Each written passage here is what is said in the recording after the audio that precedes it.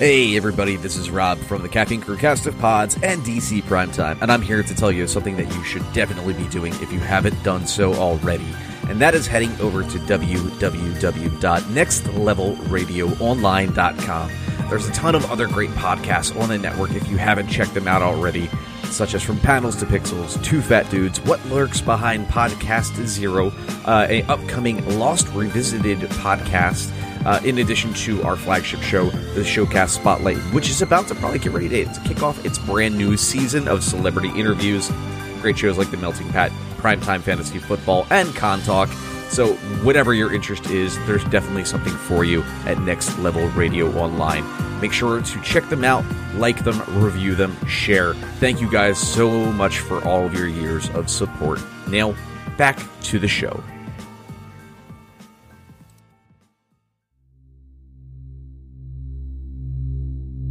Warning: the following podcast may contain spoilers.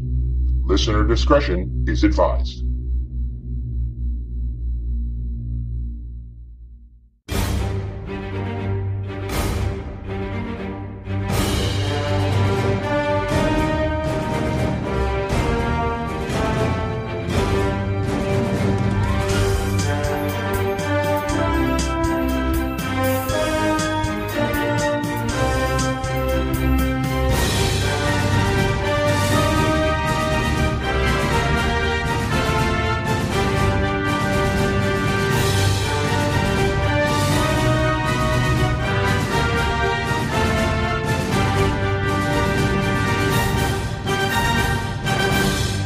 Welcome, primers, into this issue 111 of the DC Primetime podcast here on the Next Level Podcast Network. First things first, apologies in that we did not bring you anything last week, but we will bring you a double edition this week. We're going to talk about both episodes of Supergirl before we head into the final two for the season. Introductions from the from the Showcast Spotlight here on the Next Level Podcast Network. I am Ben Beck. And from the Caffeine Crew cast of pods, I am Rob Martin. Yeah, and double episode does not mean a 4-hour episode. No. This will be a length episode. No, yeah, it's going to be. We got it to close to an hour the last time when it was just Supergirl and Flash. So we're going to see if we can do the same thing. But I know there's, it's been 2 weeks, so there might be some filler in there. Yeah. Well, we got a lot of news to talk about, so I don't think we're going to hit that hour mark. I think we can probably spend 20 minutes at least on the news this week. And I will apologize. Again, as Ben mentioned, obviously we didn't have a show last week. Most of that was most of that was definitely me. I was actually away for a work trip in Arizona, as I mentioned 2 weeks ago when we recorded. But when I got back, I got back roughly like 2 or 3 in the morning. Monday morning, and I ended up, it was off that day from work because of, travel and all that jazz, but still, when I got back, I had the worst sinus infection ever and could barely talk, so I do apologize. You're going to probably hear me sniffling.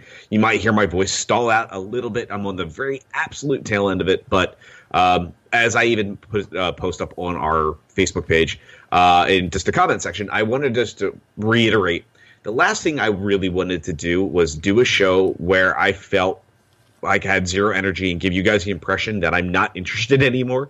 I know I made a couple comments in the last couple of weeks and my energy has been low. That has nothing to do with these shows, has nothing to do with working with Ben, DC Primetime, anything like that. So I just want to make sure I was coming into it as energetic and reinvigorated as possible and not like somebody that's about to die. So, well, I mean, bringing that up and on that topic, it's funny because just the way we've started this podcast, we're only not even 3 minutes into it, and we already sound like we have more energy from both of us.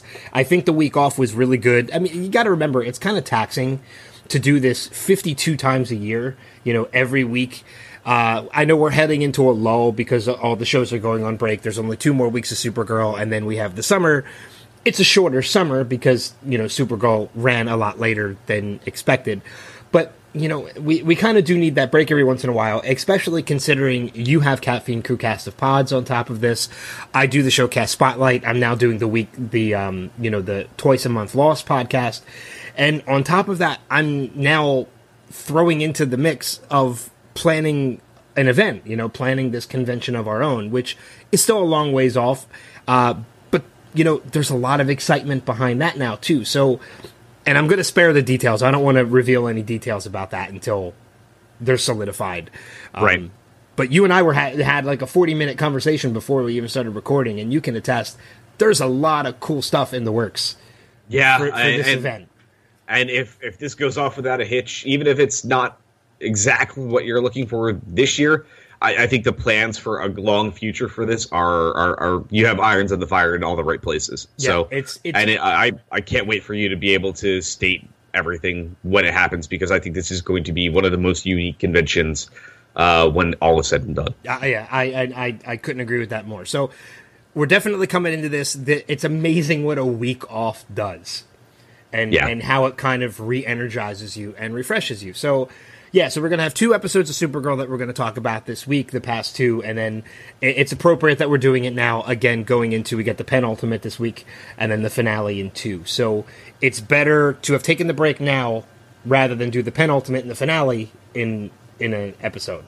Right, so, and I think one of the things I wanted to kind of, I haven't even talked to you about this, but I think this is one of the best moves. So expect probably next week, we're just going to talk about the Supergirl.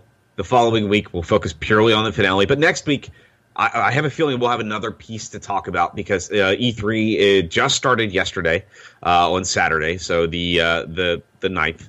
And today, the 10th, we've got a couple big press conferences happening. There's Square Enix, Ubisoft, and I think Microsoft are today. Microsoft Xbox is today, yeah. Yeah, and if it doesn't happen on Xbox's stage, it'll probably happen on PlayStation's stage, because Warner Brothers does not have their own press conference. I would not be surprised if we're talking very heavily about the reveal trailer for the Superman game following the Supergirl discussion next week. So be prepared for that to probably be a part of our show next week. I know Ben and I both usually have our eyes on E3 pretty heavily.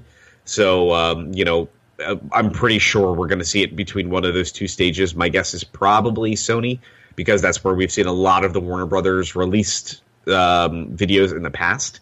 But it's very possible we'll see it on Xbox's stage tonight instead. So, but I know we've had a couple people speculating on that on our Facebook page as well, and kind of jumping back and forth.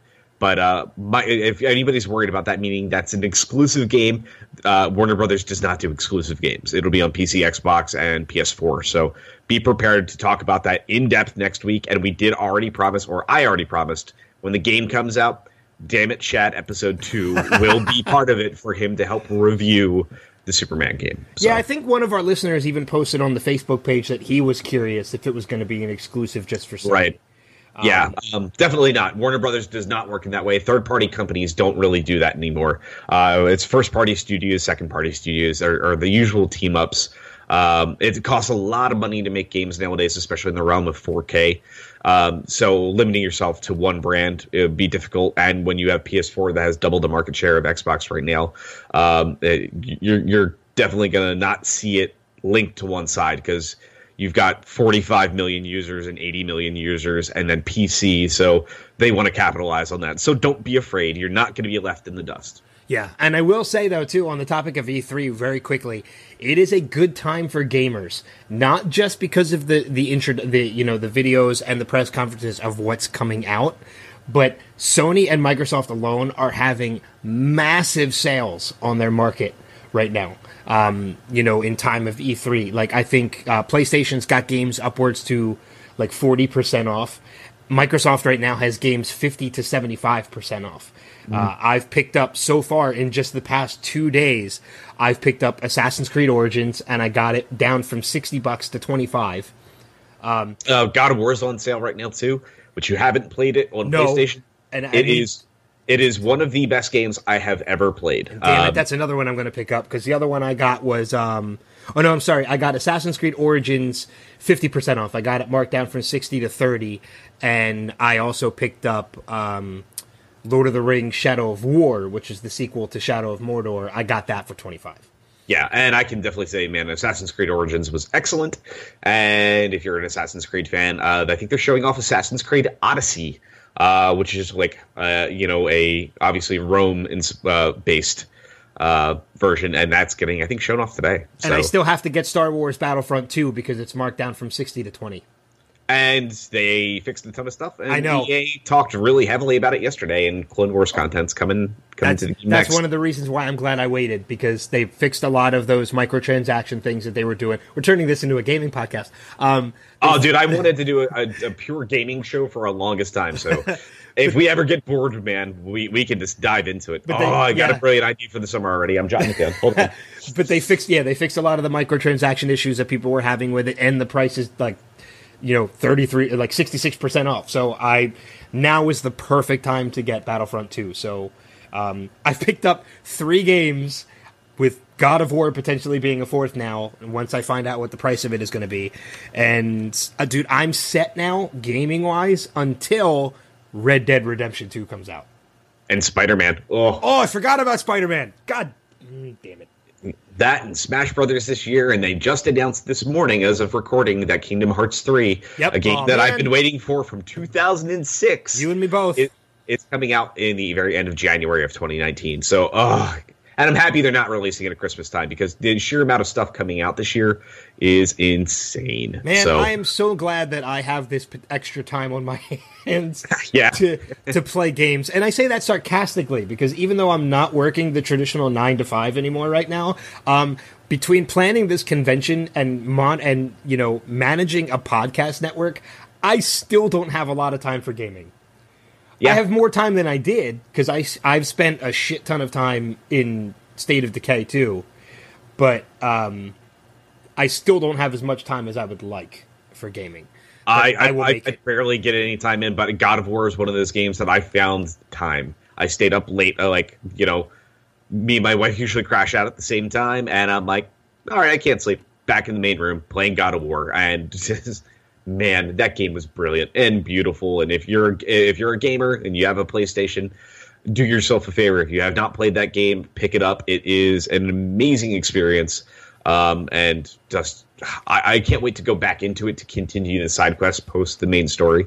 I've been thinking about that game nonstop. It's been a long time since I've had a game like that. I've always been a bigger Microsoft Xbox guy over PlayStation. And not even, I'm not saying that to start a conversation about the console wars. Everybody has Everybody has their own preference. I own 3. I love all 3 of them. Yeah, I own Xbox, so I own Xbox, PlayStation, and Switch. I own them all. So, it's not a battle for me. There are things I prefer on one, there are things I prefer on the other.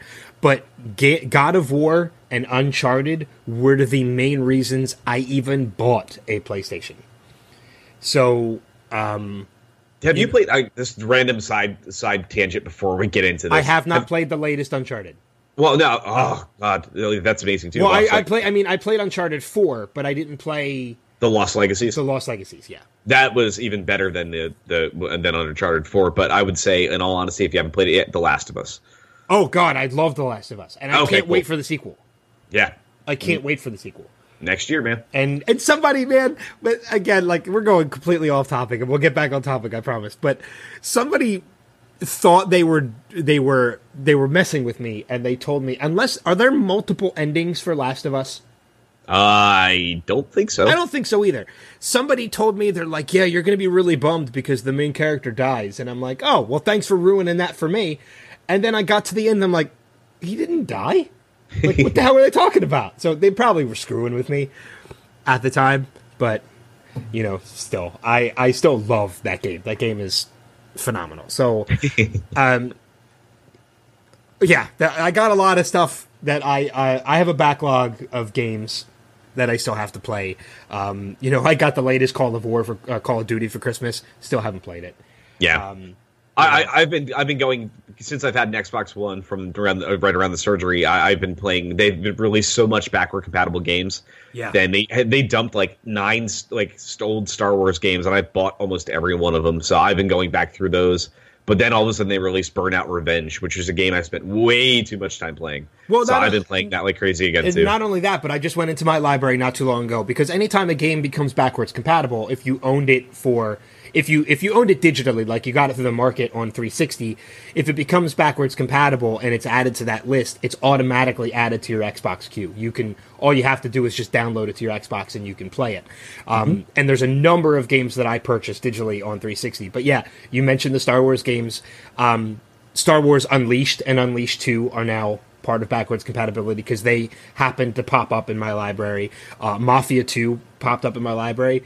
But the two games that popped up in my library that I was actually kind of excited, Magic the Gathering popped up in my library because that's now backwards compatible. So it's a good time for gaming. It really is. Yeah, it's a wonderful pastime, and it is the best way to chill and relax, and outside of TV. So, and I haven't heard a lot about it, but anybody who's still into the whole big console wars thing, like Xbox is better than PlayStation or PlayStation's better than Xbox. Look, they're pretty equal ground right now as far as like technology goes. Give it up. Just stick with your own damn console that you enjoy better and stop trying to force it on everyone. It's like the whole Apple and Android thing. Like, look, I'm not an Apple fan. I like my Android, but I'm not going to tell you, like, you should, like, I'm not going to list you the 50 reasons why you should be an Android person over Apple. Because you're not going to listen. It's the same thing with console wars. I could list till I'm red in the face why you should own an Xbox over PlayStation, but you're not going to listen. So just, like, shut up with the console wars already. With gaming too, I think if you have the ability to afford everything, it's if you can look at a lens and look at all the things as equals, man, it's such a better space to be in. So. Yeah, like I love the fact that if I'm sitting at home and I want to play something on Xbox, I can just pick up my Xbox controller. If I want to play God of War or something, I pick up my PlayStation controller. Or if I want to take something on the road, I pick up my Switch. Like, I love it. Like, it's true gamers don't care. They'll own them all. Yeah, pretty much. And you and I are those people. Yeah. But all right. Yeah. Let's get back. Let's put this train back on the tracks. Let's talk about 2 episodes of Supergirl. This is what happens when we come back re-energized. Yeah, also you and me haven't gotten a chance to really talk in 2 weeks, so our brains are just like, yes, it's E3 time. So my brain is completely elsewhere. I've been to E3, man, and it's a blast. But the last time I was at E3 was before they opened it to the public. Like, you needed to work in the industry to be an attendee to E3. Because at the time, I was working for Microsoft. So I was a consultant for... I was an independent person with Microsoft Xbox. I was traveling, selling Xboxes in, like, stores and stuff like that. So it was at the time of Kinect.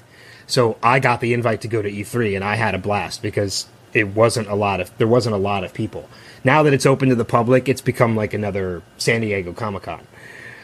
You don't get a lot of time to test the games. You sit in massive audiences to see these press conferences, which is cool. But before it was open to the industry, or when it was just industry and before it was open to the public, you could try. Like, you had time to actually sit and try all these games. Mm-hmm. So, but it's still fun to like watch and follow along at home. Yeah, well, I mean, I think it's cool because especially that they opened it up because it's only been open to the public for 2 years now. This is the second year this year that it's been fully open. Yeah, I know it's been like 2 or 3 years. So yeah, this is year 2. Mm-hmm. So yeah, I went like 5 years ago. Yeah, probably about 6 years ago, maybe at this point. So, but yeah, it was still fun. It was a great experience. I'm glad I did it, and Supergirl. On with the show. Yeah. So 2 episodes to talk about. We will do our 1 of 3 point rating of each one, sidekick, hero, or legend, and then we'll jump back and we'll break them down. Starting first with Supergirl Season 3, Episode 20, sidekick, hero, or legend. Dark Side of the Moon is getting a legend for me. Low legend, but I think still very worthy of a legend. It was, again, seeing Argo City was awesome, and it just brought me back, and I really thoroughly enjoyed what they were doing there and added some fun wrinkles into everything. So really, really enjoyed that one. Yeah, same thing with me as well. I'm giving this one a legend. It was a lot of fun seeing Argo, as you had mentioned, and the storyline definitely progressed as well. So I enjoyed these, and I watched both of these episodes back to back, as well. Which leads me to my issues: Season 3, Episode 21, sidekick, hero, or legend. Man, this is floating on the edge of sidekick into hero, but I think I'm still going to let this slide into a low tier hero. I would say this is probably a 4 or 5 in a score for me. So, Yeah, and mid-level hero for me, probably about a 5 or a 6. We had just mentioned in the last episode, in episode 110, that hopefully from this point on there were no more filler episodes, and not only did we get another filler episode, not necessarily completely filler, there were definitely some things that progressed the storyline through. Felt more filler than anything else, and very political. Very, very heavy-handed. Like, I have no problem, and you've heard us say this many times, shows can do a great job handling real-world problems and situations. And there was a sequence in this that was beautifully handled, but the setup to get to that point was horrendous. Yeah. And we'll definitely get into that when we break down that Kansas. Yeah. So. Absolutely. So let's jump backwards and start talking a little bit more about the episodes in depth. Going back to Season 3, Episode 20, Dark Side of the Moon, Supergirl is stunned to discover that a part of Krypton survived. Meanwhile, Alex is attacked while out with Ruby, and Lena considers how far she will go to keep Reign contained. So 8.1 out of 10 from IMDb, so this fell into legend territory with them as well. But yeah, a lot of stuff to, a couple things to break down. Again, not anything too much, too detailed. My biggest complaint with this episode, and I wrote down the note that Alex is really good at handling grenades. The grenade in the beginning turned red, and it still took her a minute to get rid of it. And there just happened to be a coal disposing station. What the hell is that? Some days you just can't get rid of a bomb, sir. That's true. That's exactly where it falls into. Like, it's a small detail. It's a nitpick, but there's that moment where, like, the grenade is blinking blue. She picks it up. It turns red. Now, every other thing I've seen, when a grenade turns red, you have literally a second to get rid of it, because that means that's ignition. But she still had, like, a good, 10, 20 seconds to get rid of this, and there happened to be a coal disposing station. Well, they were in a picnic. They were in a picnic area, but I've been in a lot of picnic areas and never seen a place to dispose of coal ever. No, me neither. I mean, the coal thing makes sense when you say it's a picnic area, but again, my biggest issue, like I said, grenade. It's keep it blinking blue. Make it like, okay, she's got time to get rid of this. Let's get rid of this, and then last second let it turn red. I think that's a big flub on the production side. Well, red means danger, Ben. It's kind of like putting racing stripes in cars means they go faster, It's the same thing. That's all. So maybe it would be blinking blue, solid red, blinking red when there's a lot of danger. Well, yeah. It's like a stoplight, but not quite. Yeah.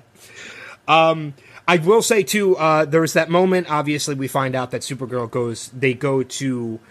I'm going to call it the Black Rock because I don't remember exactly what the name of the mineral was that they were going after. It was. I think the Rock of Utica. I think it was what it was called. But I think there also another name for it, like the actual mineral name for it. Because I think Lena gives it to it at the end.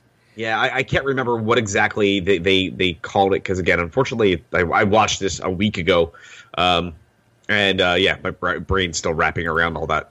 But yeah, we can still say it was a slice of the Rock of Utica, and we'll go from there. Yeah. So. But seeing Argo was really a lot of fun, and this city that's built on the side of a meteor, that basically this meteor came from Krypton, and this is a part of Krypton that still exists.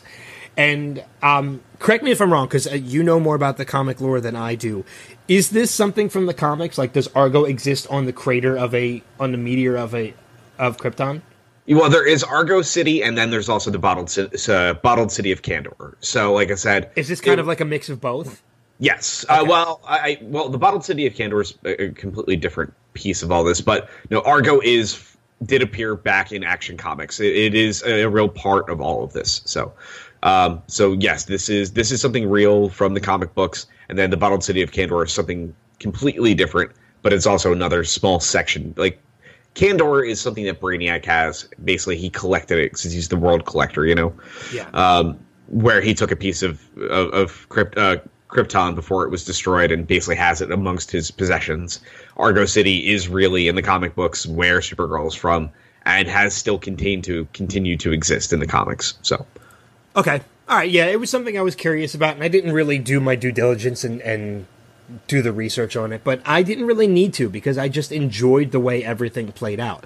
Mm-hmm. We saw the return of Erica Durance, who we know from Smallville, obviously, who's playing Alora Zarel, Kara's mom. So we knew eventually she was going to come back into play. And I like everything that they did with it. I like, that the city still existed, on a crater. And I like the fact of, this was a great opportunity for, with everything that Kara's been going through lately, stopping rain and such, that this was an opportunity for her to feel normal. She had no superpowers when she was there, and she could walk around like she was a normal person. She had the pressures of the world just kind of didn't exist. Oh no, I'm confusing episodes. She was normal when she went to the city in this episode, but the walking around feeling normal, that was when she returned in the next episode.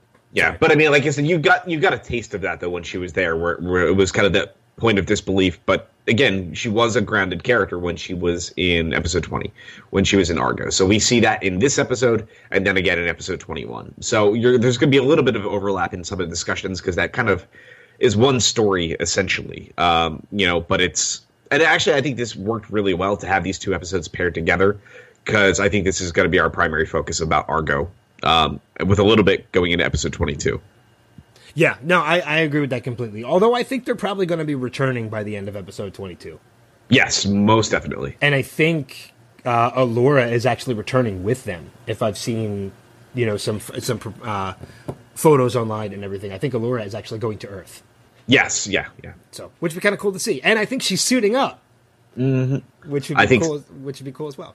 Yeah, I think we will be seeing that. Mm-hmm. Yeah. So, focusing on a lot of the stuff with, we see a returning character in that we saw the sheriff that was arrested because of Alex's investigation in what was the name of the episode again? The episode that was entitled Midvale, which was which is probably still the runnings for the best episode of the season when we talk about the annual. So yeah. So, we got the returning character of the sheriff from that time, because we find out that there is somebody who is indeed trying to kill Alex.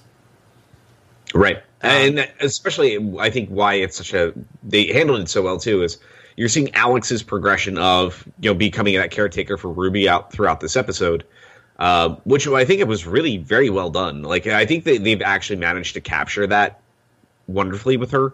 Like, it was a storyline that they brought up early on in the season that resulted in her and Maggie splitting up.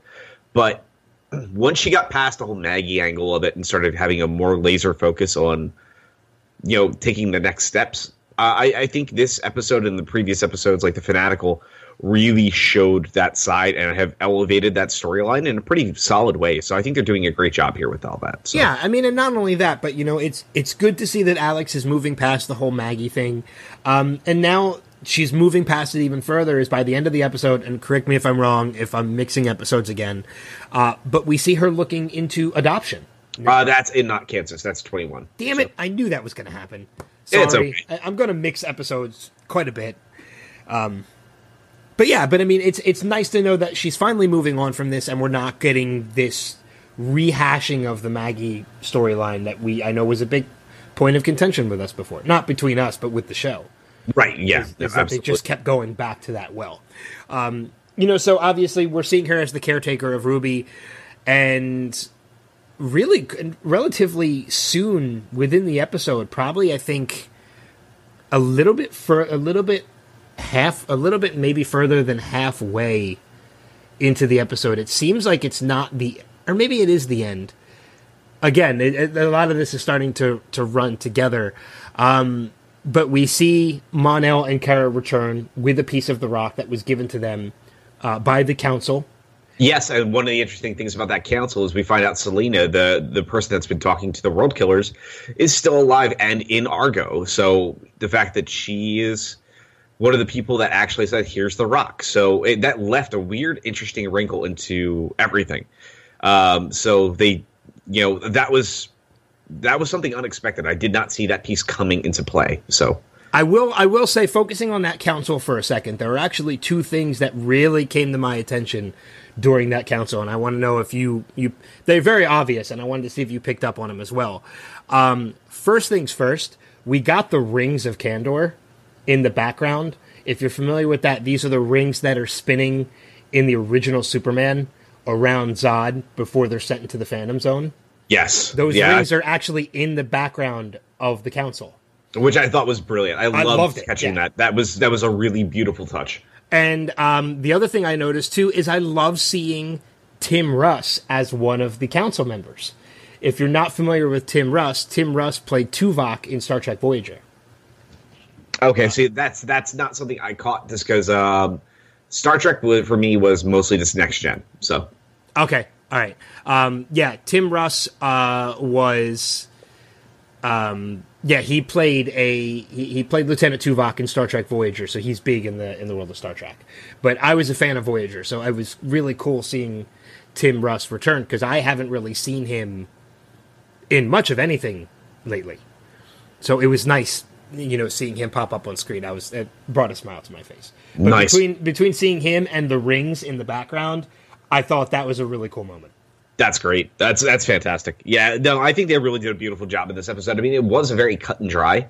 And actually, both of these episodes are very cut and dry, so there's not a ton to dive into. But like I said, seeing Argo City kind of there, and the fact that they brought into that, I really was thoroughly enjoying that. But like I said, that whole angle of Selena, the person that kind of helped create the World Killers, being still alive and kind of being like this head Dark Priestess and part of the council, adds this extra layer to this villain angle for this year that I really think is elevating that storyline, and I think that was a really brilliant move. Well, so, it almost seems like this is the Emperor from Star Wars kind of moment.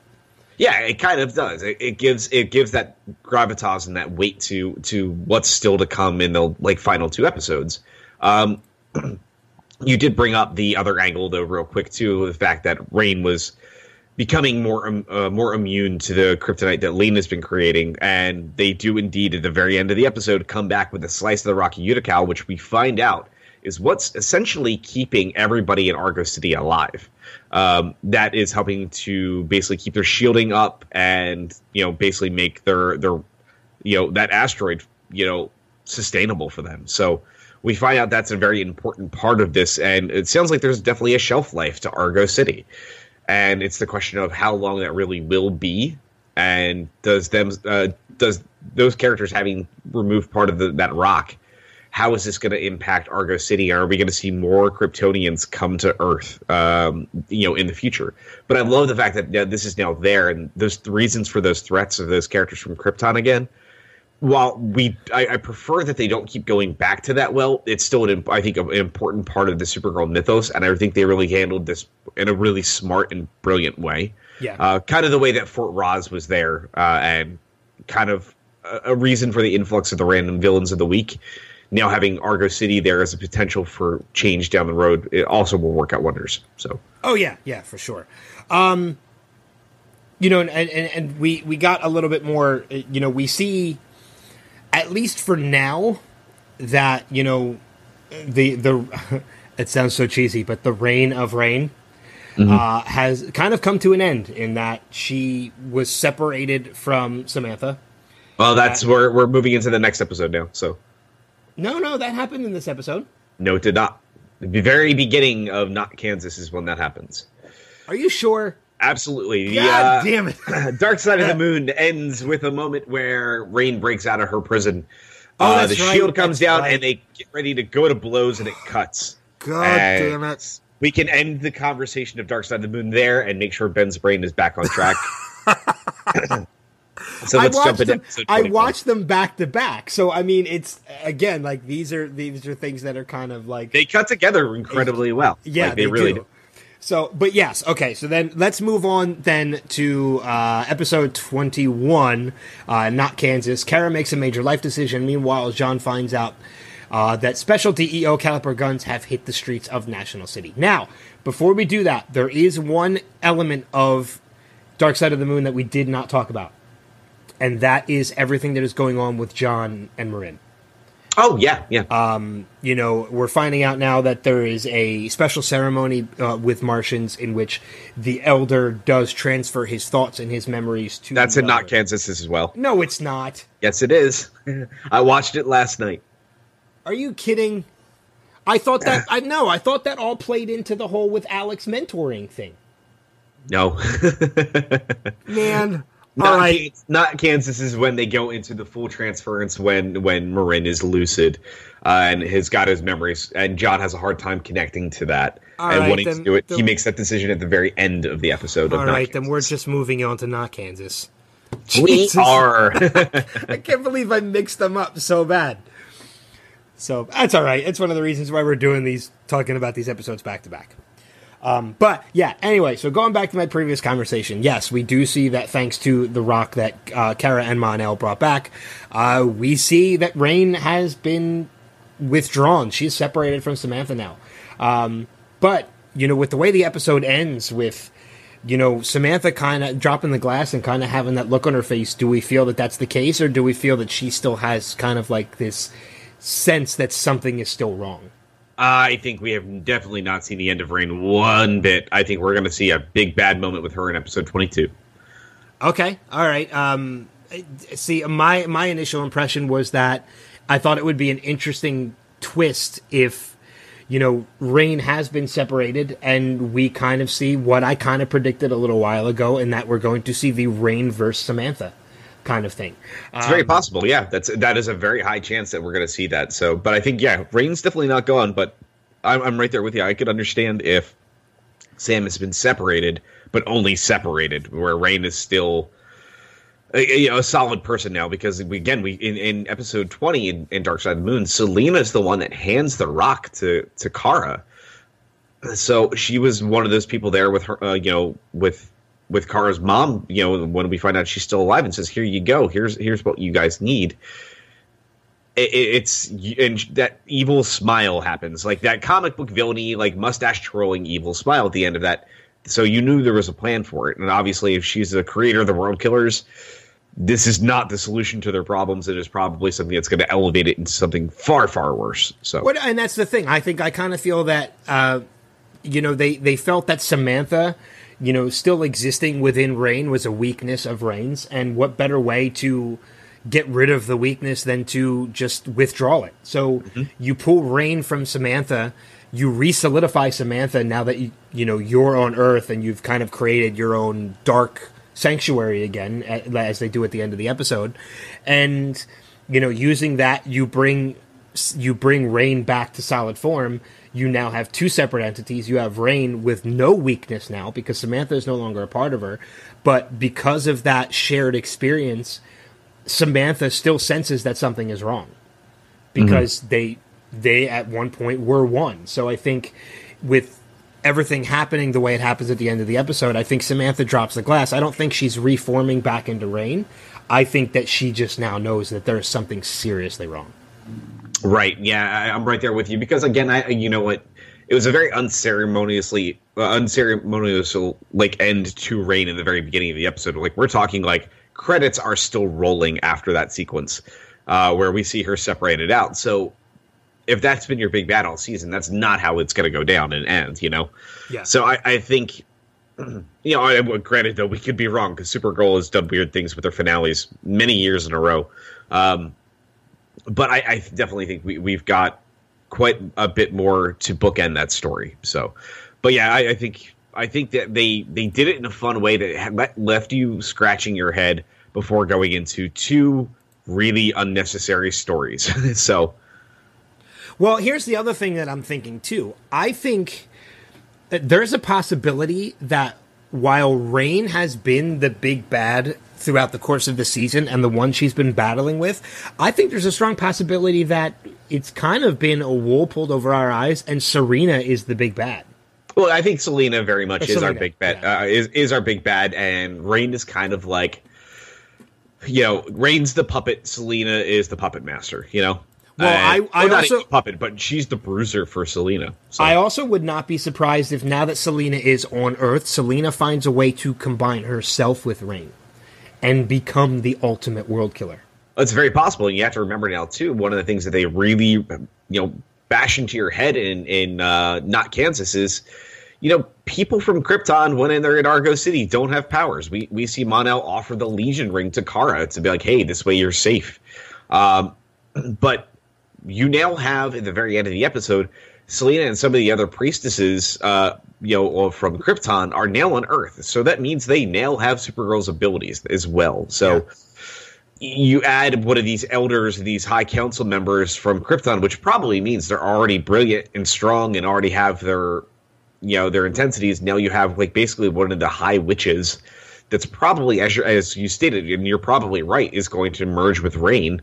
What we're going to get from that. And that could be something pretty massive. And honestly, I can't wait to see another big bad brawl like we saw at the right around that mid-season finale point with that Reign Supergirl fight. I'm ready for another one of those in National City by the end of the season, because that was such a great, wonderful sequence. And I want to see him do it again. I think, you know what, and I think that's my prediction for the end of the season. I think that we've seen the end of Samantha being Reign, and I think that Selena is going to absorb the powers of Reign, which are kind of free floating now. So rather than solidify her into another person, which is kind of far fetched, I think she's going to take the powers for herself. I think she's going to absorb them into herself. And I think the final battle at the end of the season isn't going to be between Kara and Samantha. I think it's going to be between Kara and Selena. Yeah, and it's very possible it could be all three World Killers, because we do see three priestesses step off the ship in the very end of the episode when they steal John's sweet ride from Argo City and head to Earth. Leaving Mon-El and Kara stranded in Argo City at the time. So it's a big question of, is it going to be all three World Killers in new hosts, or is it just going to be Selena as Reign, or is it just going to be Reign as an entity by herself being controlled by the Dark Priestesses? I think those are the only three options you have. I think it's going to be, my prediction out of the three of them is I think it's going to be Selena as all three. I think that's the highest probability too. Because I think, a one-on-one battle for the finale, I think works better than anything else, especially after what we've seen between Kara and Reign earlier on in this season. So I think, you step it up, you have it be somebody new who now has the abilities of all three World Killers. I think that's what my prediction is that it's going to be those three. Yeah. Very, very, very true. All right, so should we get into let's get into the other good storyline in this episode. And then we'll talk about the other two that are not so good. So by the other good one, we're talking the John and Marin. Yeah. Elements. Okay. Because I was going to say, because I actually like that story, so I hope you're not considering that a bad one. No, I think that was the other great part. The funny thing is that Reign stuff that we just talked about and the Selena stuff, it's a side story. That is maybe 3 minutes of this entirety of this episode. And we talked about that at more great lengths because there was so much to unpack in those 3 minutes. The other 36 minutes that doesn't have to do with John and Marin are a train wreck. And that's those two pieces of this episode are what kept it a hero. If not, I would probably rank this as my least favorite episode of Supergirl thus far. So. Yeah. As this season progresses, as this show progresses, I love more and more the moments that we get out of John and him interacting with other members of this show, other cast members of the show. We've gotten some great moments with him and Mon-El recently, where he knows how Mon-El feels about Kara, which is something that kind of does come up in this episode. Let's save that, because I have some words to say about that one. Okay, all right. But, we saw in the last episode, he had a nice, really touching moment with Alex, saying that Alex is going to be a wonderful mother, kind of reassuring her about that. But, John kind of has demons of his own that he's dealing with, in that, we mentioned earlier, there's this whole ceremony in which, the elder passes along his memories and thoughts to the younger, and that's something that they go through in this episode, not the last episode. And that's something that obviously John is very tough to deal with, because it's very tough for him to deal with, because in essence, it's him saying goodbye to his father. Right. Which that's not just a Martian thing. That's tough for anybody. That's something you have to say goodbye to a parent. I think because the finale of the season is called Battles Lost and Won, when we're going to be saying probably goodbye to Carl Lumbly by the very end of the season. I'm pretty confident. If not before. Yeah, and I'm very sad about that, because he's been such a great character, and I really just think the chemistry on screen between him and David Harewood have been one of the most beautiful parts of this season, hands down. And I'm really excited to see that culminate into a really beautiful end, because I know it's going to be a beautiful end. That's, I think, one thing that they've done brilliantly this season. So, yeah. I will say, yeah, I mean, we've talked about that when we had the interview with David Harewood, you know, getting to talk to him about like his interactions with Carl Lumbly throughout this too. They've been some of my favorite moments from this season. So it is going to be sad to see Carl Lumbly leave the show. But on top of that, before we move on to those other two negatives of this episode, I do have one moment of this show that brought a huge smile to my face. It's not the first time it's happened this season, but every time it happens, it makes me smile. James yelling Miss Tessmacher. Yes. It's always just wonderful. Like, it just makes you smile. It brings you back to you know, the classic film with Gene Hackman and Christopher Reeves, and it's a wonderful feeling when those statements happen, because it brings you get that beautiful kick of nostalgia that just makes you smile. Yeah, and between the rings of Kandor in the last episode and then this, those are two really good like throwbacks to the original to the original stuff, the original films that I absolutely loved. Mm-hmm. So I will say that. All right. You're right. There are two other elements of this show. I know of one. I'm very curious what the other one is.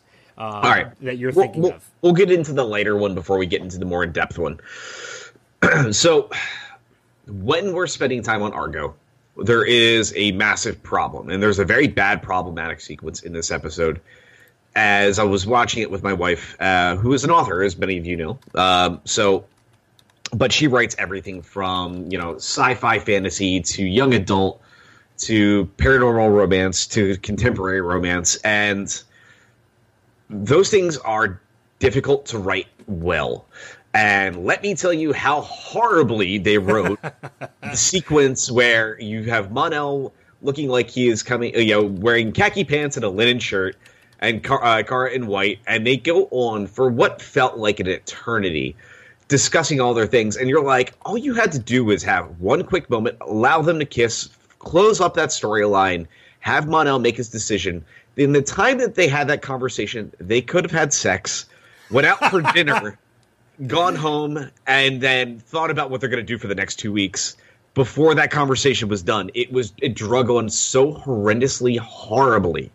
And then they even threw a flashback in just to do it. And it was kind of like, let's build up the moment. Let's build up the moment. And I'm like, you don't have to build it up anymore. You've been building towards this all season long since he's been back. Don't keep doing this. Only to have, hey, look, an explosion happens, and we're going to save this kiss moment for the finale. You don't need to do it that way. It felt like a waste of screen time that you could have done something more in-depth and interesting, or maybe build up that big fight in the beginning of the episode a little heavier when they cure Rain, to make it feel like they actually fought to do this. It was a big, huge fight, not a blink and you miss it Ollie and, you know, John Barrowman's fight on the rooftop scene where you're like, that's it? Really? You're kidding me. It was that moment all over again, and that bothered me incredibly much, that they wasted that much screen time for accomplishing absolutely nothing. We know, hey, look, they both have feelings for each other. Ta-da! Yeah, we could have told you that like weeks ago. So yeah, it's out in the open, but all they can say is, I miss you. I do too. And one person not saying anything, kiss and be done with it. Like, I do think the romance elements of the show usually work very well. We talked about in great lengths over the years on how the relationship angles of the show, whether it's a love interest, family interests, you know, friends, is the core of what Supergirl is and has been since this show has started. You don't need to drag it out into dangerous territory of just filling time, and they really did it here in a very bad way. So I was very displeased on how that drug out just for the sake of dragging it out. So yeah, no, you're right. It's almost like the show could have taken a commercial break in the middle of that conversation, and when they came back from the break, Mon-El would still be talking to Kara. It felt that way. It really did. And he wouldn't have gotten to his point yet. And like I said, we even said last year, I love the chemistry of those characters. They should definitely be together. And when they did what they did last year, we're like, okay, they're going to find a way to fix this and resolve it. This is not the way they should have done it. Well, the charisma actually works between these two characters as well, because they're two characters that are actually together in real life. You know, Melissa Benoist and Chris Wood are actually dating in real life. So it's one of the reasons why the chemistry works so well with them on screen. Now, if something happens with that relationship, that could cause something later. But, you know, when you have that situation, it's kind of like the similarities with Brandon Routh and, for the life of me, can't remember his real life wife's name. But when they finally got to act on screen together, they were some of our favorite moments from the show. Absolutely. Because you have these two characters that interact with each other on a daily basis in real life, also interacting on screen. So that chemistry really shines through. But you're right. This was just one moment that was just so drawn out. Yeah, so all right, I think if my episode time count now is down to, let's see, we had about our 3 to 4 minutes for our rain sequence. We had about maybe 6 or 7 minutes for the John and Marin stuff, and 20 minutes for one sequence for two characters talking and accomplishing nothing. So let's talk about the rest of the train wreck that is not Kansas. My God. It's all right. So I want to start this off because there's an episode of Arrow that I know a lot of people thought was good that I just fried to hell last year. Which I think even you. I think you and I even had differences of opinion. I kind of liked the episode, and you didn't. Well, my problem with when they did it in Arrow, this conversation essentially in Arrow, I'm like, you're bringing up this conversation very heavily. You have two sides making their two separate arguments that are very heavy-handed, and at the end of the episode, you accomplish nothing. You just say, well, there's a problem, and the problem is the communication. No crap. Like, we knew this. You established that the moment your characters started speaking. When you achieve nothing with a storyline, the storyline should not exist. And when you're heavy-handed on political stuff, I do understand taking a stance and stuff. I'm a person, outside of doing this as a piece of entertainment, and that's why, for everybody's knowledge, Ben and I try to steer clear of a lot of things as best as we can, because we do understand not everybody is going to share our political views. So we do that because we really love you guys, and we don't want you to not be able to enjoy our show because there could be a difference of opinion on something. But I do really appreciate when a show is willing to take a stance and say, this is what we believe in. And Supergirl is a show that's done that very heavily. There's some amazing episodes. We had comments going on a little while back on our page. And, you know, a lot of people were like, hey, you know, they're bringing a transgendered character in next season. A lot of people were really excited about it. I'm like, you know what? The beautiful thing about the show is that it handles usually really strong world issues in a really great way. Like last year, like they handled xenophobia in a perfect way, and using that through the angle of, you know, how aliens are treated on Earth that are refugees, you know, from everything that's happened over the course of the series so far. This episode, not so much. They don't handle that quite the right way. We now have lines of dialogue brought in very choppy ways where we find a DEO-style gun is out there in the mass market as a hunting rifle, which is essentially, they're like, hey, here's an AK. And it looked just like an AK.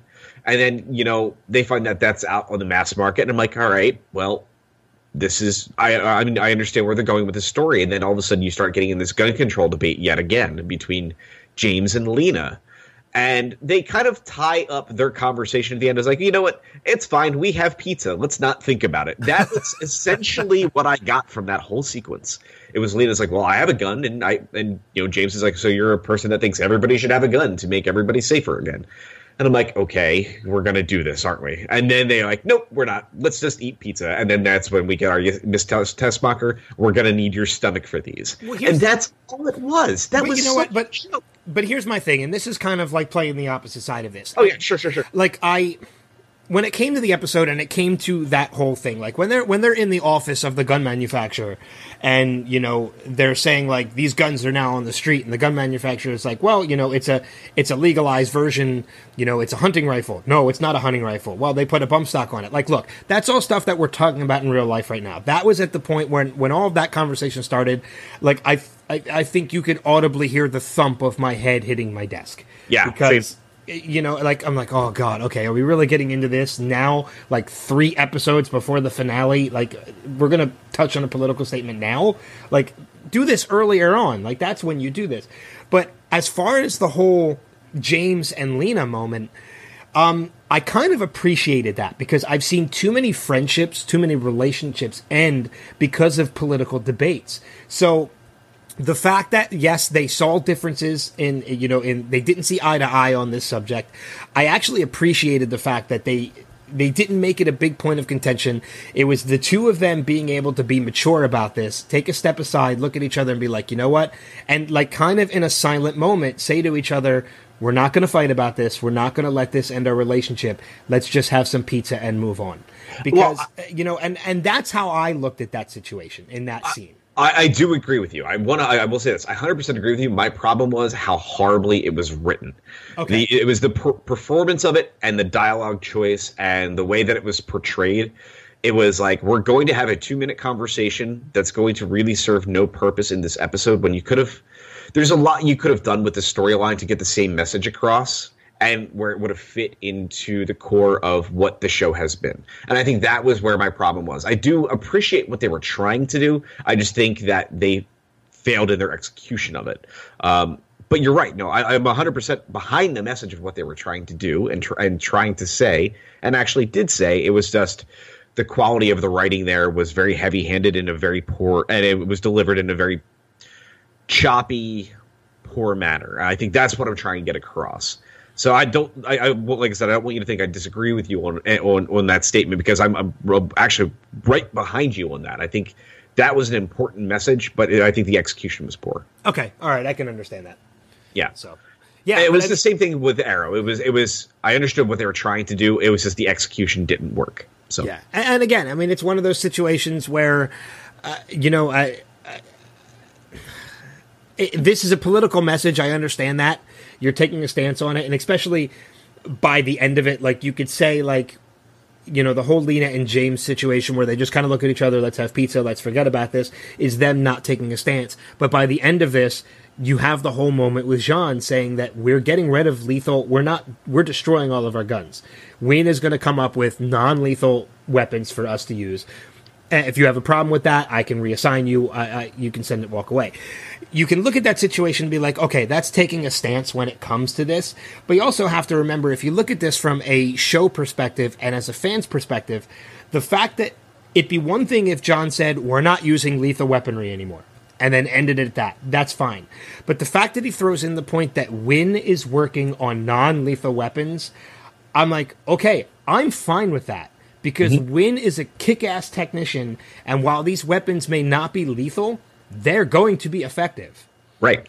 So and I think go ahead. Sorry. No, I was just going to say, just looking at it as a fan of the show and the product, I'm totally fine with that stance. Because, yes, you're making a point that you're saying we shouldn't be using lethal force as our first go-to, and people are going to have issues with that, which, you see people of the DEO walk away after he says that. But the fact that, you're not leaving it at that, the fact that you're saying Wynn's going to come up with this technology to make it work, I'm like, at that point, I can take that situation, lean back in my chair and be like, okay, I'm fine with this. Yeah, and what it was my problem is the reason I hated the story so much is because they had to shoehorn in all the other pieces. You could have done the same story that had the exact same message and been more effective if you had a situation where there was somebody from, there was an alien in National City and was critically injured from a DEO member or something like that, and they're like, we didn't mean for this to happen. This was a situation where there was somebody that was a shapeshifter or something like that, where they looked exactly like maybe someone else and caused the death of an alien, and John having to make a stance about no more lethal force. You could have had the exact same message that would have kind of touches on the gun control angle and authority, brutality, and all these angles, and got the same message across and did that without being so heavy-handed. And I think that's why I'm disappointed, because the writers are smarter than this, and they should know this, and they could achieve this by telling a better story that fits more in line with what they've done than saying, well, I don't know what to do this episode. What's a big hot topic right now that's happening in our country?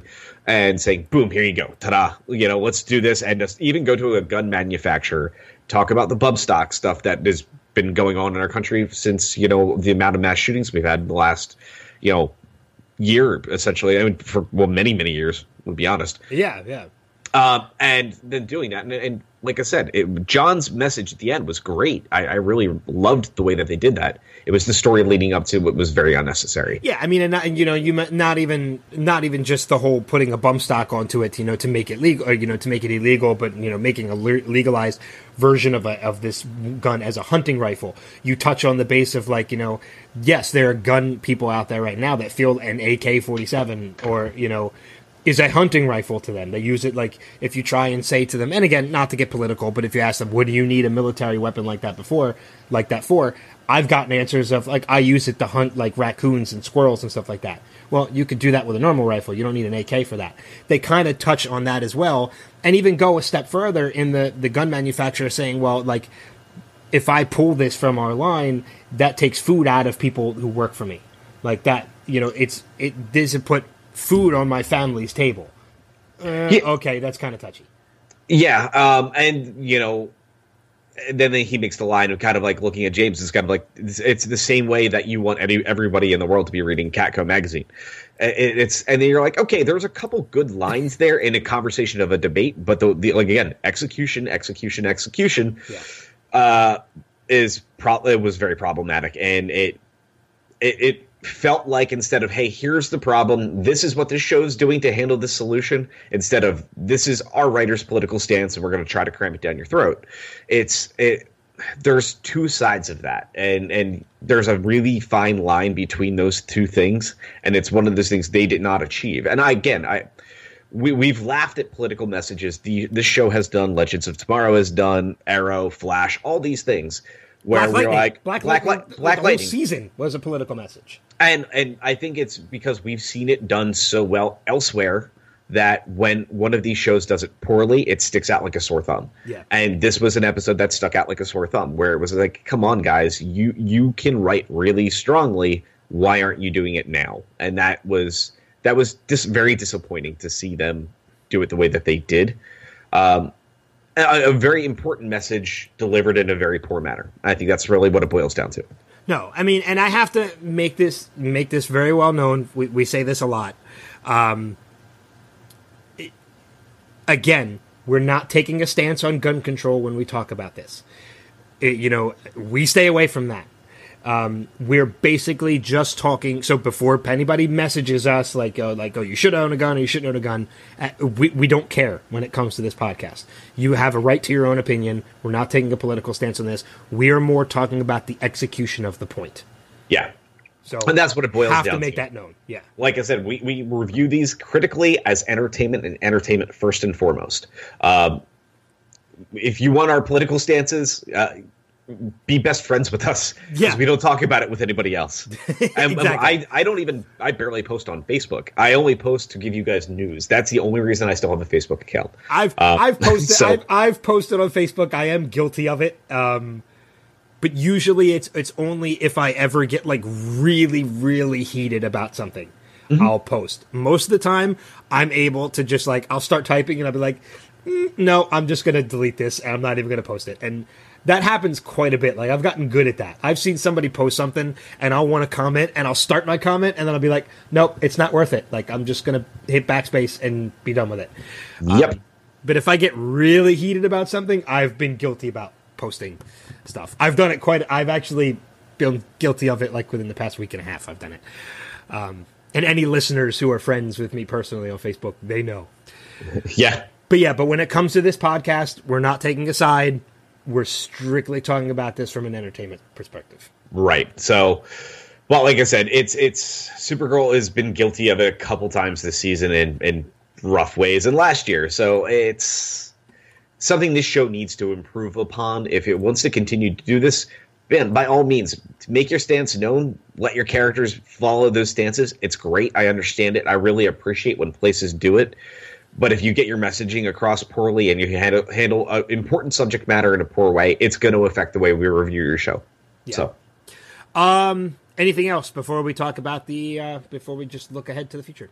Supergirl, do better. That's it. So. Right. So looking forward to this coming week. We have the penultimate episode, Make It Rain. Supergirl leads the true death of... It is Serena. You were saying Selena, and it's Serena. Oh, well, I'm looking at IMDb and seeing Selena, so... I'm looking at IMDb right now. It says Serena. Weird. Okay, Serena then. We're gonna go with Serena. Oh, sorry, I'm looking at Wikipedia. Ah, okay. Supergirl learns the true death of Serena's nefarious plans for Earth. Supergirl, Mon-El, and Allura must devise a plan to stop her before Serena gets to Earth. Too late. John prepares to say goodbye to his father. So, we might be seeing a little bit of that what we didn't want to see. And that Carl Lumbly might be leaving the show relatively soon. Mm-hmm. So... so we'll see. Penultimate, 2 episodes left of the season, and then we head into the summer for a little bit of a break. All right. Let's get through this nightmare that is the news. Yes, sir. All right. So I do apologize. I know there's going to be stories I miss in here. If there's anything major, Ben's going to jump in and, throughout. And because there's so much in here, Ben, if you could just dive in and continue some of the conversations because my throat's starting to get a little dried out. But I will join in when I can. Okay, so let's kick off with DC Entertainment President Diane Nelson is indeed leaving Warner Brothers after working there for 22 years. Recently, we did mention that she was on on hiatus for a little while, and she needed a little bit of a break. But she did say that officially she is now indeed stepping down. Warner Brothers CEO Kevin Tsuchihara basically said that her hiatus is now permanent. So we don't really know the full details, but I will state this from what Diane did say. Warner Brothers has been my home for over 20 years with a wide variety of incredibly professional experiences. The last 9, rebuilding and managing DC Entertainment, have been a particular highlight and privilege. With the support and talents of our staff and creators, I am proud to leave DC even stronger than when I joined it, and I will miss everyone, particularly my executive management team, without whom none of our achievements could have been realized. I'm excited to take on the next professional adventure. So this just sounds like, again, she is just kind of retiring and moving on to another company. She is responsible for, like I said, just DC as a whole, and if you think and how strong Rebirth has been, she was a person that was a large proponent of that. So, DC Entertainment is not just comic books. It is their TV line. It is their film brand. Yes, there's problems there, definitely. But it's video games. It's their marketing. Everything that they do. So she has done a very great job in most facets of this, like running DC, not stating specifically, how Warner Brothers has maybe handled those properties. As I think we could go on for that for hours on end. But I think DC as a whole, she's done a great job. So I'm really looking forward to seeing who steps into that role in the future and kind of continues to build that brand. Yeah. All right. So we are going to mention again real quick in video game world, Rocksteady, the guys that made the wonderful Batman Arkham series. There was a teaser poster that leaked out of the Superman cape. And it looks like a shot definitely from a video that's coming up or maybe a potential poster. But what we know right now, potentially it's going to be called Superman World's Finest.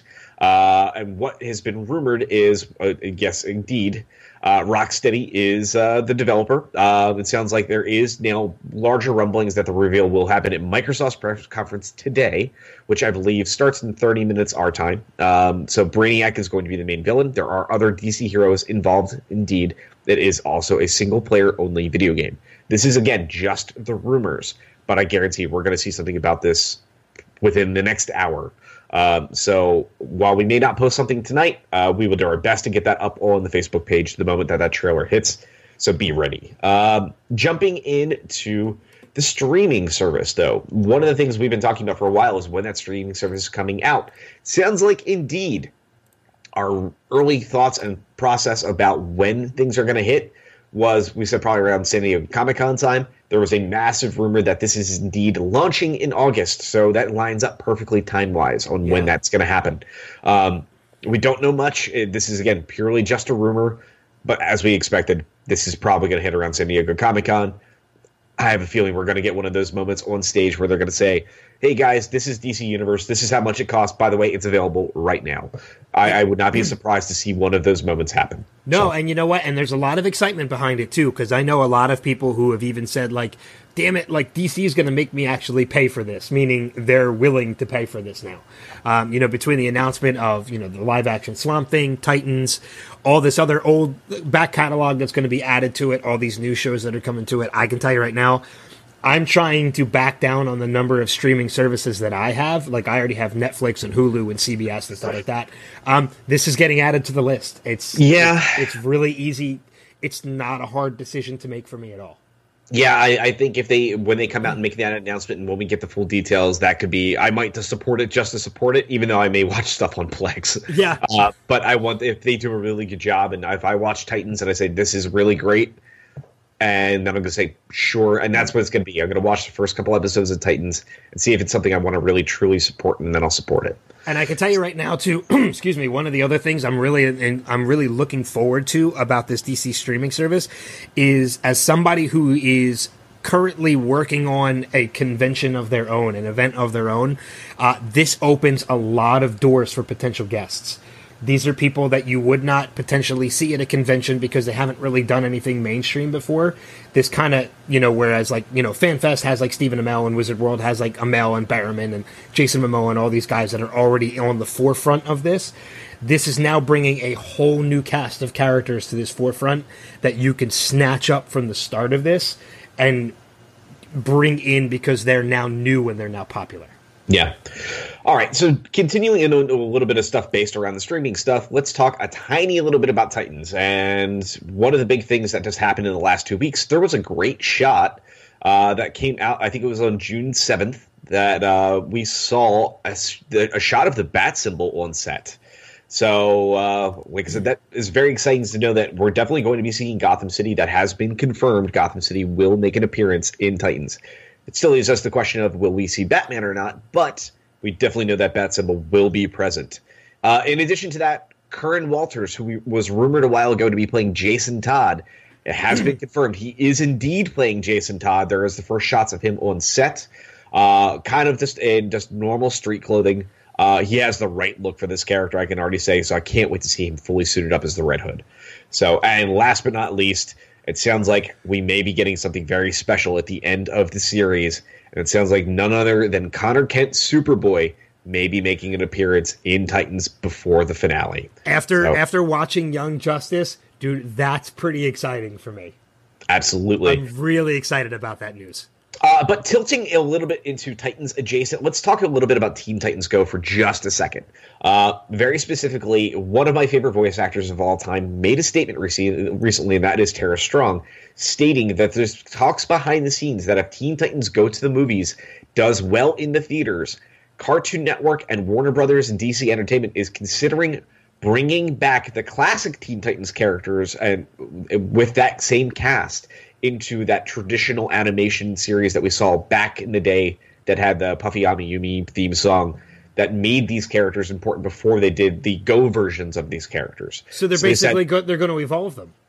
Well, it's basically they were those characters, then they were devolved for Go, and then they're going to bring them back to what they initially were when that Teen Titans animated series first started. So they said that would be a season 6 of the show. So if you loved that show, which I did with Ron Perlman's version as Deathstroke, which was amazing, this could be massive. Because if you didn't watch that show, while it was super humorous, man, they did some great jobs with some stories, especially things like the Judas Contract, things like that. So very exciting. So if you loved that show, definitely support Teen Titans Go to the movies. Make that show come back. So if they're already having those talks, that's awesome. The last appearance we had of those characters in that version was Teen Titans Trouble in Tokyo. It was just a direct-to-DVD movie, and it aired on Cartoon Network, and that was it. So, jumping into the TV realm, the Arrowverse EP, Greg Berlanti, the man that has more shows on TV than any other television producer ever,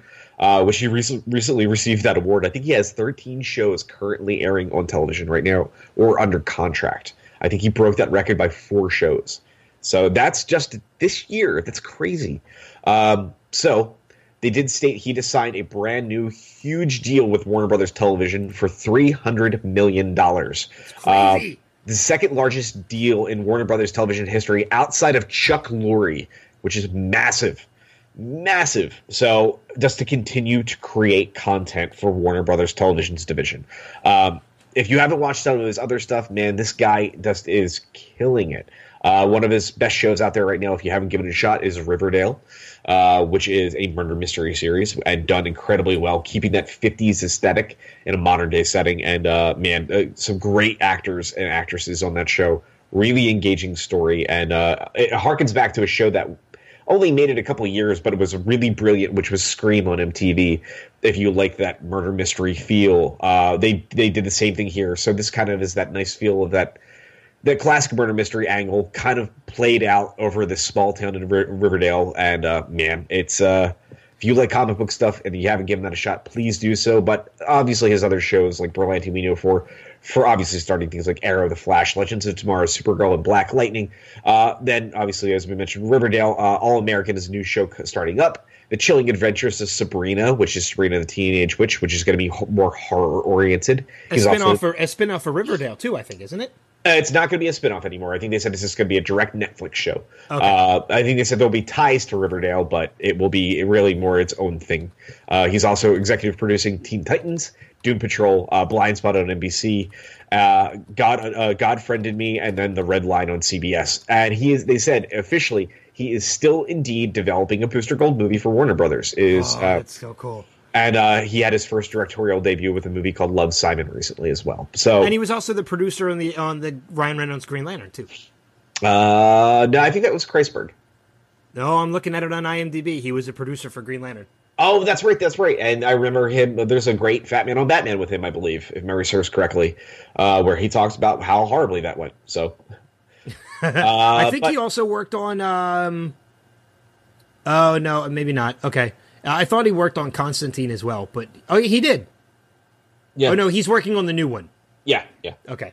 So, but now let's jump into the TV world. It's kind of that was our bridge back in. But there is a big story of a character that is not going to be a returning member in Legends of Tomorrow, and that is indeed Kenan Lonsdale is actually going to be leaving the show as a season regular. He said he will still make an appearance in the season 5 premiere of The Flash and Legends of Tomorrow, from what it sounds like. But this actually was not them writing his character off.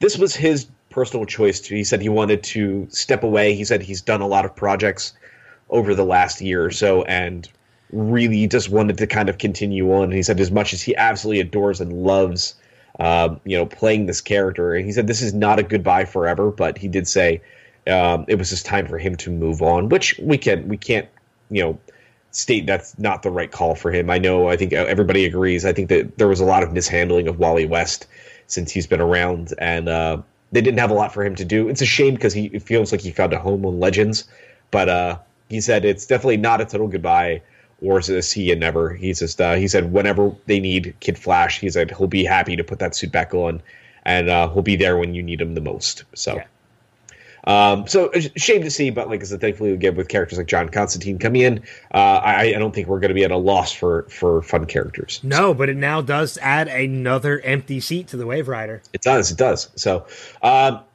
so it sounds like we've got some news coming up too on Suicide Squad. So there's quite a little bit to unpack here, but like I said, we'll start with the light stuff and then I'll get back into it at the very end because there's a big rumor mix that deals with a lot of Warner Brothers projects right now. But we do know right now there is a new co-writer to Suicide Squad 2, but in the name of an actor by the name of Todd Stashwick, which I know many people may be familiar with in the past. So he's had roles on Heroes, The Riches, the originals, 12 and the 12 Monkeys series. Great actor, but he is jumping in as well. We also saw him play Richard Sionis in Gotham. So the proto Black Mask. So, like I said, it sounds like he is definitely going to have a large role in helping recreate for stuff for Suicide Squad 2. Some of the other things that happened this week in the film side of the world, Warner Brothers has announced Jared Leto's Joker standalone movie. And before you freak out, wait until I get to the very final conversation of our news for this week. They said this is still going to happen. They're plotting things out. We don't know much in the way of details, but they did state that indeed the other project that potentially is in the works as well, that other Joker project with Joaquin Phoenix is also still, Joaquin Phoenix, I think where they said Leonardo DiCaprio is still also in the works in the background. So it's the question of what this is going to be. So again, announced but not doesn't mean will indeed come to fruition. So it's a wait and see. Jumping into a little bit more, actually, I'm going to skip this one. We're going to come to that at the end. Right initially 2 weeks ago, and I apologize for the delay on this, Wonder Woman 1984 is our official title, as stated by Patty Jenkins last week. Like I said, we already know a few things that filming is getting ready to begin. We know that they're going to actually be doing some shots inside sequences in the malls and such. So we're definitely going to get a fun 80s vibe, it sounds like, in full to this. But that logo definitely has that old school look to it. It looks like kind of there's a VHS tracking lines going through that logo too. So pretty neat. Also a little bit of neon chilling in there as well. So very much looking forward to seeing what they're going to do. In addition to this, some other fun things. Birds of Prey, the movie we've been talking about a little bit in the past, now is almost seems like nothing but officially rumored at this point, but it sounds like more and more like this is the truth. Both Huntress and Black Canary sound like will be major characters in this film. They did state we're not going to be seeing characters like Poison Ivy and whatnot, or Catwoman in this film. This sounds like it means this is going to be a Birds of Prey flick. And Harley Quinn will have obviously her involvement in this in some way, shape, or form. So very, very much looking forward to seeing this, because now we already have Batgirl is making her appearance here. We've got Huntress and Black Canary, so we have the traditional core. So I'm very happy to see that moving in that direction. So, but let's get to the big story to unpack everything. Again, these are all purely rumors. We're going to start here right off the bat with Suicide Squad 2. This came out of, let me see if I can skim through. There was a Reddit post initially, but it was a Reddit board specifically where most of the original sources, a lot of things that actually came to fruition for the DCEU and their intel, and it came from that specific source member in Reddit, dumped a ton of information just 2 or 3 days ago. First things first, Suicide Squad 2. I'm just going to read this verbatim for everybody to make life easier. As Warner Brothers looks to dump Zack Snyder's aesthetic for DC Films universe, it sounds like Suicide Squad 2 will go a long way in redeeming some familiar faces. While the studio is not going to recast members like the Joker or Killer Croc or Deadshot, pretty much every member of Task Force X is reportedly getting a full over makeover, so the fan favorite villains will be resembling their comic book counterparts. They said in the case of the Joker, that also means that he is going to be losing the tattoos and jewelry. They said the only thing they've been stated is the only thing that's going to stay is probably the teeth, and they said it sounds like they are going to roll into the fact that he did lose them from a fight with Batman. So they said it's just going to keep that angle. Leto's going to do this, but we're going to lose that mobster, tatted up, kind of like punk rock look. It sounds like a classic look. So it sounds like they said this is pretty much all fully, almost, but confirmed. They said, of course, with Suicide Squad 2 still in development, who knows how much this will change. Also, it is, however, worth noting, Jeff Johns is insanely and closely involved with crafting this sequel, where he had almost zero involvement with the original. The Batman film is being envisioned as a one-off movie, not a prequel, not a superhero film that's starting up a new trilogy. They said this is going to be a solo film. They said this is also not going to do anything to set up a Gothamverse, spitting out, Nightwing or Batgirl. This is a standalone Batman film. Right now, it sounds like it also has been confirmed Matt Reeves is indeed looking to fully recast Ben Affleck. So this is something we've been hearing for a while. Jake Gyllenhaal was somebody that was apparently in the high considerations. They stated is no longer under any form of consideration after signing on to be playing, for what it sounds like, Mysterio in Spider-Man Homecoming. So it sounds like what we did here, somebody younger, slimmer, more agile, and more intense is what Matt Reeves is looking for. It has also been stated, too, that his inspiration for this is a more somewhat grounded, but still set very much in that Batman world. He said he's looking at directors like Christopher Nolan, David Lynch, and Michael Mann as his inspirations for his look and design of his version of Gotham City and this character. And then as far as the villains right now, there are 4 rumored to be involved with the film. No one is quite sure who and why or what. King Tut. Unfortunately not, but the list we got here is pretty great. The 4 villains mentioned in the concept art that apparently have been seen behind closed doors involve Two-Face, the Penguin, the Riddler, and Victor Zsasz. So really, really awesome mix. Not only that, but it sounds like we may also be getting Robin in this movie, but not a Robin we expect. It sounds like Warner Brothers is looking to cast a female Robin. So this could be definitely one of two characters. So this could be very much, we could be looking at a potential Carrie Kelly from the Dark Knight, Returns from, Frank Miller, or we could also maybe be seeing somebody like Stephanie Brown, who was held the mantle for some time as well.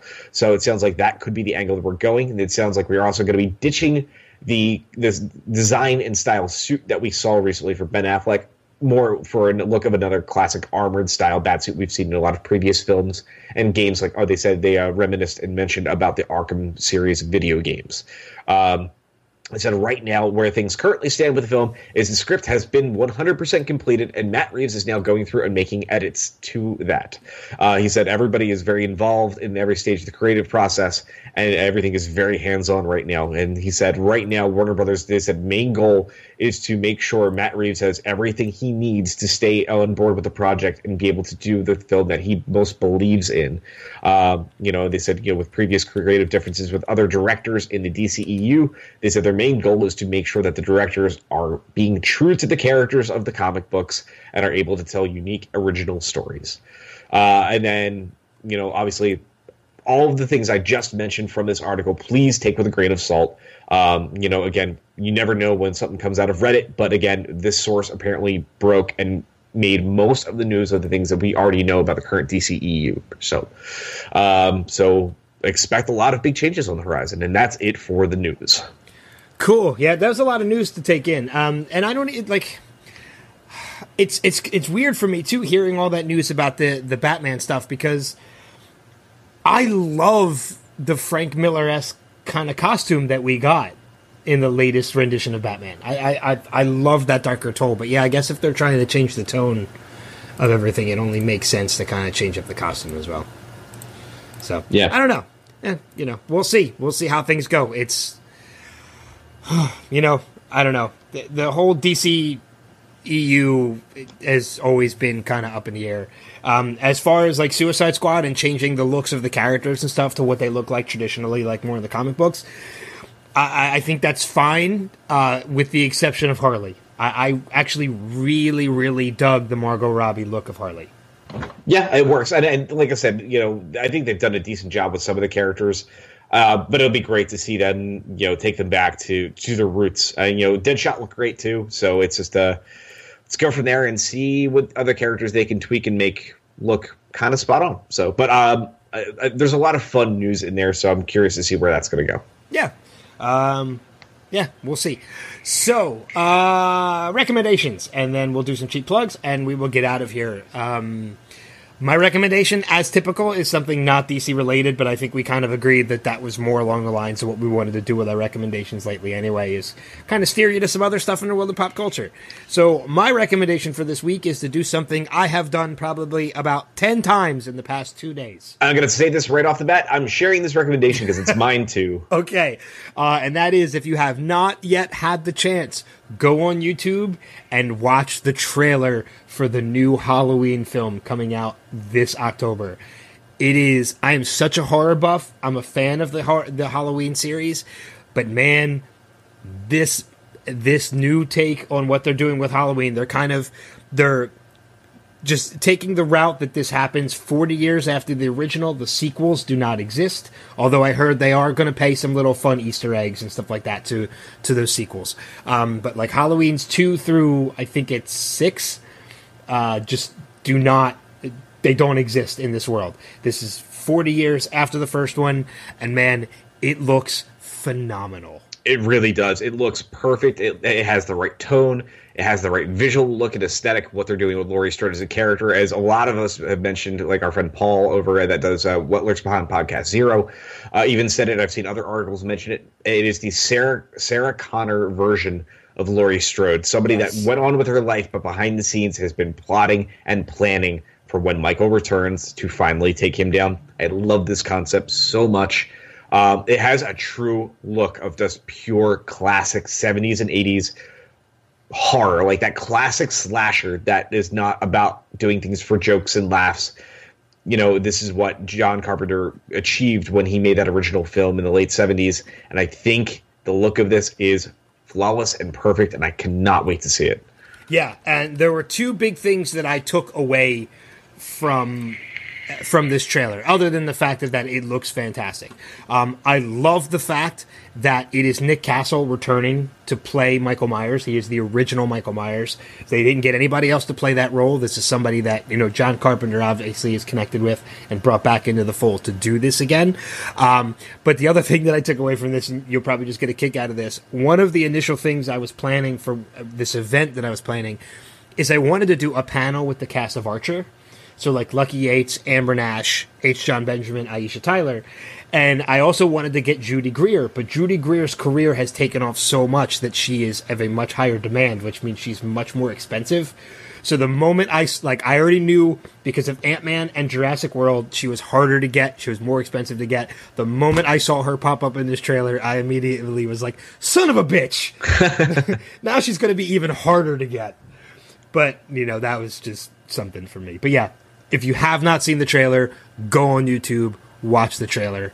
It's fantastic. Yeah, absolutely. Cheap plugs, and then we can get out of here. You can check out this podcast as well as all other podcasts on the Next Level Podcast Network, nextlevelradioonline.com. The Facebook for that page is facebook.com/nextlevelradioonline. You can, of course, find us on Facebook for this podcast, facebook.com/DC Primetime.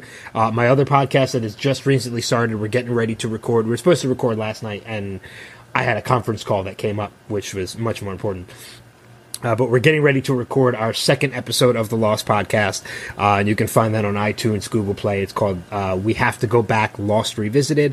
And last but not least, you can call us and leave us a voicemail on our DC Primetime voicemail, 1-888-247-5380. Again, 888-247-5380, toll free in the U.S. and Canada. And as for me, you can always find me through the, you can always find me. Yeah, take two. You can always find me through the Next Level Podcast Network as well at nextlevelradioonline.com, through the Caffeine Crew cast of pods. The most recent episode I believe 46, the board game episode, just went up this past week. If you are somebody that is in the realms of modern day board games, I highly recommend giving that a listen. We definitely talk about where our initial start of board gaming happened when we were kids. Bring up some classic old board games like 1313 Dead End Drive, the old Real Busters board game, just tons and tons and tons of stuff before transitioning into the modern era, what brought us back to that. We also, by the end of the episode, give each of us on that panel give recommendations of 3 board games to try and 1 to steer clear of. But we also talk about the type of games we prefer. So if you play certain things, you haven't tried certain things out, or you're just looking to dabble back into the realm, man, definitely give that podcast a listen. It was a ton of fun to do. And as always, a big special thanks to our good friend George Shaw at georgeshawmusic.com. He provides the tunes you hear in the show each and every week. Please make sure to head over to his website, check out his SoundCloud, and please support him because his stuff is wonderful. Yes, that it is. So this coming week, or next episode, we will talk about the penultimate of Supergirl, and that is probably it. We're going to keep these next couple weeks relatively short. We're going to talk the penultimate of Supergirl this week, and then the following week we'll talk the finale, as well as any information that comes out at E3 on this upcoming Superman game that has been rumored. So, we'll see where that pops up. We'll talk a little bit more about that in time. But until that time, enjoy the rest of your week, and we'll see you guys around the bend. Take care. Peace.